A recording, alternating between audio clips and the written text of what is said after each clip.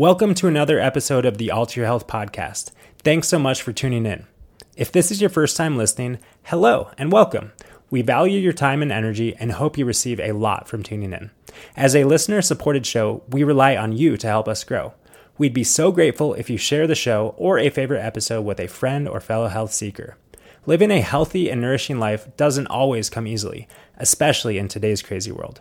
But that's why we're here, doing what we love, hopefully helping you along with information and inspiration that fuels your health pursuits. If you're looking for more support, consider subscribing to the monthly Meal Guide membership. Just $11 per month gets you access to a weekly meal guide filled with healing and delicious whole food plant-based recipes, along with invitations to our regularly scheduled support calls where we can connect, answer questions, and keep the good vibes flowing in our healthy lives. You can learn more at www.alter.health/meal-guides. And if you're looking for more in-depth support, check out our other services. We offer both one-on-one consulting as well as educational programs. All of our current offerings are listed at www.alter.health. Our ultimate goal is to empower you to heal yourself. Keeping with that theme, let's dive into today's show. Hello and welcome to today's Medicinal Monday. I'm Dr. Susanna Alter. And I'm Dr. Ben. And we're both naturopathic doctors who empower individuals to heal themselves through whole food plant-based nutrition and mind-body medicine. So today we're excited to talk about passing gas, farting. We get questions all the time about people and their flatulence or flatus. And some people are worried about it. Some people, obviously experience an enhancement of flatulence as they move into more fiber-rich, whole food, plant-based eating. So here in this conversation, we're going to talk about the good gas versus the bad gas and how to support ourselves in minimizing gas production. But just, I guess, to start us off, the answer to this question, does farting mean I'm unhealthy, is emphatically no. Farting is totally normal. Everyone does it. And it's really, as we'll talk about and discuss in more greater detail, just a byproduct of the natural digestive process, specifically fermentation by our gut microbes that are living inside of our digestive tract, breaking down those fibers, also the other nutrients like proteins and amino acids and whatnot. So we can support that in happening more efficiently. Right. And I just want to clarify too, you use the word fermentation and you use it in the context of the normal, healthy breakdown of fiber in our colon. Now, sometimes people hear fermentation and they also think bad fermentation. And yeah, there is also bad fermentation that happens higher up in the digestive tract. So we're talking about healthy fermentation when we're talking about healthy gas. Yes, fermentation is what our microbes do. They ferment all the food elements, specifically in the context of whole food plant-based eating, which is a fiber-rich diet. They're fermenting fibers. Now, gas production, excessive gas production, I would say, is the consequence of overwhelming those microbes that are living in our guts with high amounts of fiber. So we always say if someone goes from a quote unquote standard American diet, 15, 20 grams of fiber or less, to 70, 80, 90, 100 grams of fiber overnight, for sure, we're going to have some serious gas production. And even if they transition over the course of weeks or months, that transition will involve more gas production. And just a quick tangent, Dr. Susanna and I, we're in the midst of the Alter Health Winter Cleanse. Through this cleanse, we are eating more fiber-rich foods than even we are used to. Normally our fiber intake is like 90, 100 grams. Maybe it's more like 120 grams this week. And yes, there has been a little bit more gas. Yes. More bowel movements. And we'll talk about bowel movements and gas and all these kind of things. But the point being, whenever our microbiome is obviously such a dynamic ecosystem. So anytime we put in a different product in the mouth, it's going to lead to a different experience in the gut, often involving some gas production. Now, we always say that gas production ideally is not stinky. It's just kind of like air. And also, it's not painful. there's no cramping and like twisting feeling and those like digestive pains. And thirdly, it shouldn't be associated with like irregular bowel habits, specifically constipation, diarrhea. We should have healthy bowel movements with our gas. Mm-hmm. Yes. So if your farts have all of those qualities that Ben just talked about in terms of, they're not smelly, you have good regular bowel habits, you don't have any abdominal or digestive symptoms, then that's that, good healthy farting that we're talking about here. Now, exactly. So at the end, we're going to give some tips and tricks for minimizing even the good healthy farting so that we can, not be so rude at our dinner party. But anyways, don't want to digress. But first, let's talk about maybe the unhealthy gas, the unhealthy, stinky stuff that might sometimes be associated with more cramping and bloating and also irregular bowel habits. So that's the unhealthy gas is really a byproduct of the putrefaction of proteins, otherwise known as really more specifically amino acids that are broken down by our gut microbes. So our carbohydrate fermentation, our fiber is a carbohydrate. Fiber fermentation creates short chain fatty acids, often termed postbiotics in the gut, which are really healing anti-inflammatory compounds essential for optimal gastrointestinal health, but also the prevention of so many chronic conditions. The breakdown of proteins creates some of these short chain fatty acids, but also all sorts of other metabolites such as phenols, amines, indols, thiols, carbon dioxide, hydrogen gas, as well as hydrogen sulfide gas. So these compounds, these metabolites that are broken down are a result of the putrefaction of amino acids by our microbes in the gut, lead to more kind of toxic pathological conditions. And also it's these gases are more stinky. Mm-hmm.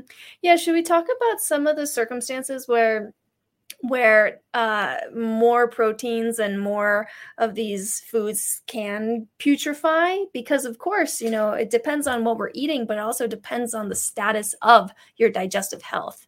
For sure. So when we're talking about digestive health, we're obviously talking about, the whole from the mouth, or actually the brain, the mouth, the esophagus, the stomach, the small intestine, the large intestine, the anus. And, so you're talking about how just chewing our food, mm-hmm.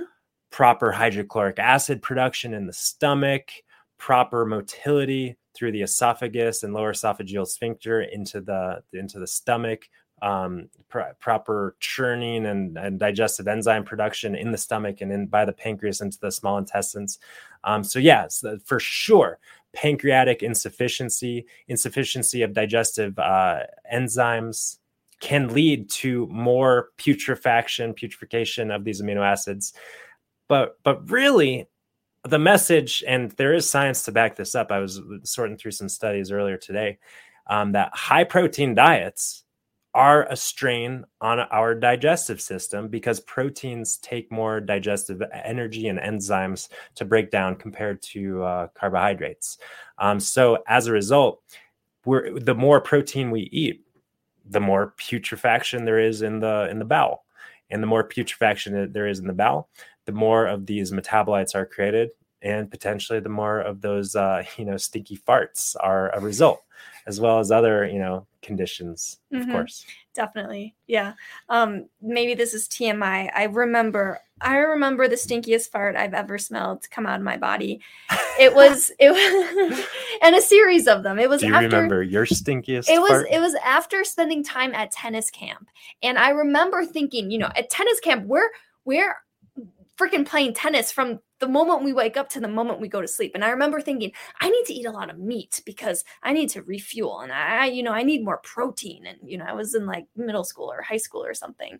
I remember going on a road trip. My family picked me up from tennis camp and we immediately went on a road trip.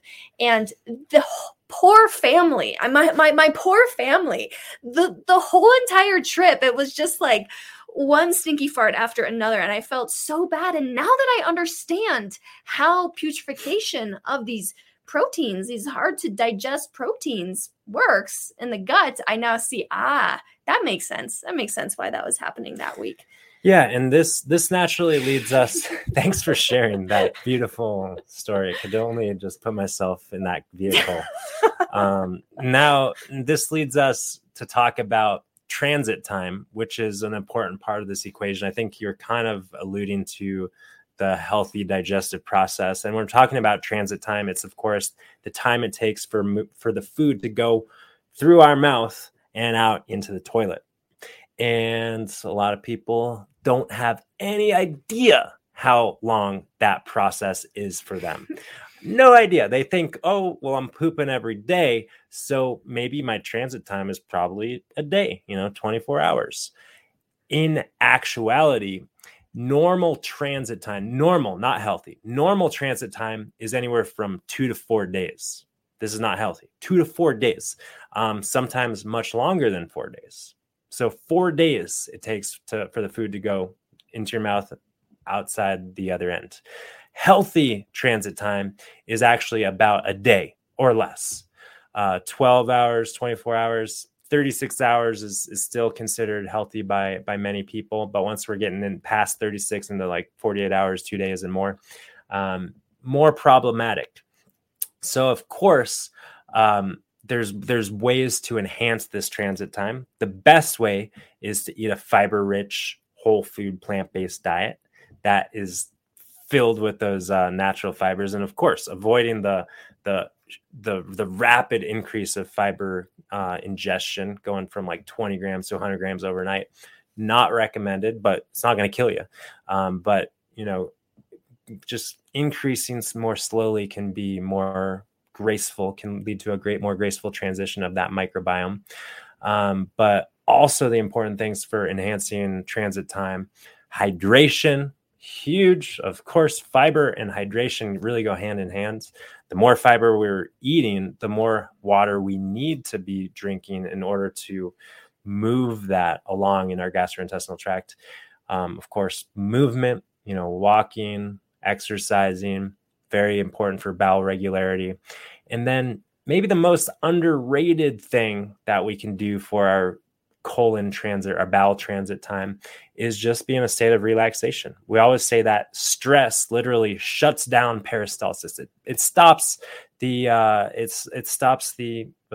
gut tube from doing its thing. So we of course want to be in a state of rest and relaxation, parasympathetic nervous system state, rest and digest, right? So that's where we want to be, of course, when we're not running around and meeting the demands of what we need to do in our daily life. Yeah. And I guess I just want to add, a lot of people, when we're talking about passing gas and farting, a lot of people also think about, well, what about other symptoms of gas, like bloating? And we get a lot of questions from people, clients who are wanting to optimize digestion. They might say, I don't have that much gas, but I've got a lot of bloating and my belly always looks like I'm a little pregnant. And, what's up with that? And we're not really focusing on that in this episode here, but that can certainly be a sign, just to kind of point you maybe to some other podcast episodes. It could be a sign of suboptimal digestion, whether that's hypochlorhydria in the stomach, whether there's some pancreatic insufficiency or sluggish liver, whether there's some dysbiosis, there's an imbalance of the microbes, and it's all, a lot of those are connected with one another. So this is also something that can also lead to the whole gassy kind of picture. Mm-hmm. But I think, what we're really talking about today is especially first I want to say that eating whole food plant-based will help reverse all of those issues. So that's great. That is the way to really optimize your microbiome, your diversity of the microbiome, to optimize your digestive functioning. But really in this podcast episode, one thing that I really want to focus on is for those individuals who are in the process of shifting over to whole food plant-based eating, who are experiencing a little bit more gas. Let's talk about how we can mitigate it. Let's talk about how we can really support you in easing that transition. In addition to hydration, movement, rest, all that kind of stuff. Yes. And this is where we love to bring in the topic of carminative herbs, for example. Carminative herbs are herbs that have volatile oils that help break. They literally go in there. These oils break gas bubbles that are forming in the gastrointestinal tract. So these carminative herbs are things like mint is a really powerful, popular one for digestion. Also cardamom, cumin, cinnamon, fenugreek. A lot of our culinary herbs have these carminative properties. So that's why, a lot of, you think about like a lot of Hispanic foods, a lot of beans, a lot of frijoles. And of course, beans are high fiber foods that lead people to have more gas. But in traditional cuisine and cooking and preparation of these beans, of course, they're pressure cooked. Or cooked very long periods of time, at least. And also they're cooked with all sorts of carminative herbs that help our bodies to break down those gas bubbles that are forming, lead to a more graceful digestive process. Yeah. Are there any other things? Carminatives are very helpful. And then, just bringing us back to something you mentioned briefly earlier in the call, slowly easing into the fiber content. And so if there are foods that bring more gas, like whether it's beans or whether it's broccoli, then ease into them. Think of it as a fiber supplement. I was hearing someone the other day having this idea of, I have this issue with beans. I'm going to make a bean dip and essentially ease into it. Have 1 spoonful one day, have 2 spoonfuls the next day, 3 spoonfuls the next day. That's how your microbiome will slowly adapt to the increased amount of fiber and the unique fibers that you're bringing in with these new foods. Yeah, I'm really glad that you brought that up. Can't believe we kind of jumped over that topic because a lot of people have identified the problematic foods that leads to more gas and bloating. So there's this natural resistance, whether it's black beans or chickpeas or broccoli or Brussels sprouts, whatever it is. It's like, I'm not going to eat those foods because I know I'll be, I don't want to offend the people that I might be in the car with or whatever. But rather than completely avoiding those foods, yes, the healthier approach is to introduce those foods more mindfully in a controlled fashion, because the fact that we have trouble breaking down the fibers from those foods indicate that we have some deficiency of microbes that we need to help diversify the population. Because of course, you hopefully by now. If you don't, you can go back and listen to some other episodes about digestive health. But a healthy digestive system, the fundamental, most important thing is a diverse microbiome. And the only way to diversify that microbiome, the population and species of microbes unique to you, is by bringing in a diversity of whole plant fibers on your plate or at the end of your fork. Right.